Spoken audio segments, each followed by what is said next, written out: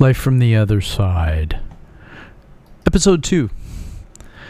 I guess taking the back door has always been pretty common for me. Maybe it's the red carpet I had in my bedroom or the all-night wild parties my parents used to throw in the home bar when I was a kid. Regardless, something had an effect on me. I think I had to go my own direction from day 1 or day 2 3/4 or day 3 or year 3 or year 4. I wrecked my bicycle riding as fast as possible down the hill next to our first house, and running inside with face all bloody and tattered, my mother screaming, "What have you done?" and got into trouble for peeing in the wooded area on the main drive across from that first house.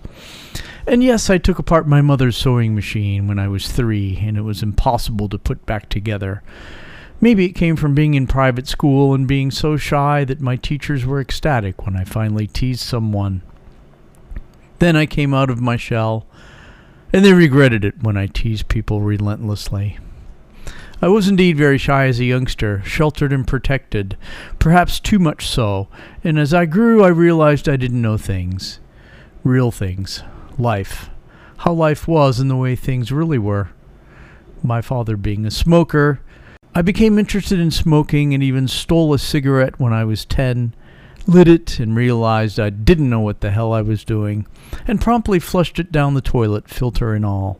It didn't go down, of course, and when it popped up, bobbing in the john like a buoy in the middle of the ocean, my mom came and posed some questions. Soon after, Dad came, and this response came. "Just because I smoke doesn't mean you have to. It's not good for you anyway." I did, of course, become a smoker later in life, a habit that has since been extinguished. And of course, there was the curiosity with Red Man chewing tobacco. Yes, something in me led to a desire to try everything, anything. I asked the coolest dude in school to get it for me, and he did. It turned out to be a habit I didn't like. My parents, being drinkers, allowed me to try my first beer at home, and it became a habit that I did enjoy. So much so that I opened a bar here in my town, in Japan. Called Jeff's World Bar, it became quite a well-known spot for foreigners living here, which of course attracted Japanese people. It got very busy, more and more well-known, and I as the owner got well-known too, and still am. Although I decided to retire at 50 to concentrate on other things, such as university teaching, doing podcasts, and writing fiction.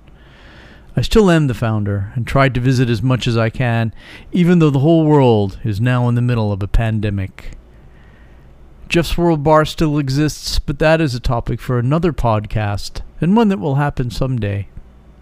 And traveling is something that I've become fond of, traveling to explore, learn, research, experience, and enjoy. Many of those experiences have led me through new paths, down woodsy trails, and through back doors. From those early experiences, trying things, exploring things, other things have been adopted, seeds sown, places visited, and life travels on. To here and there, from the other side.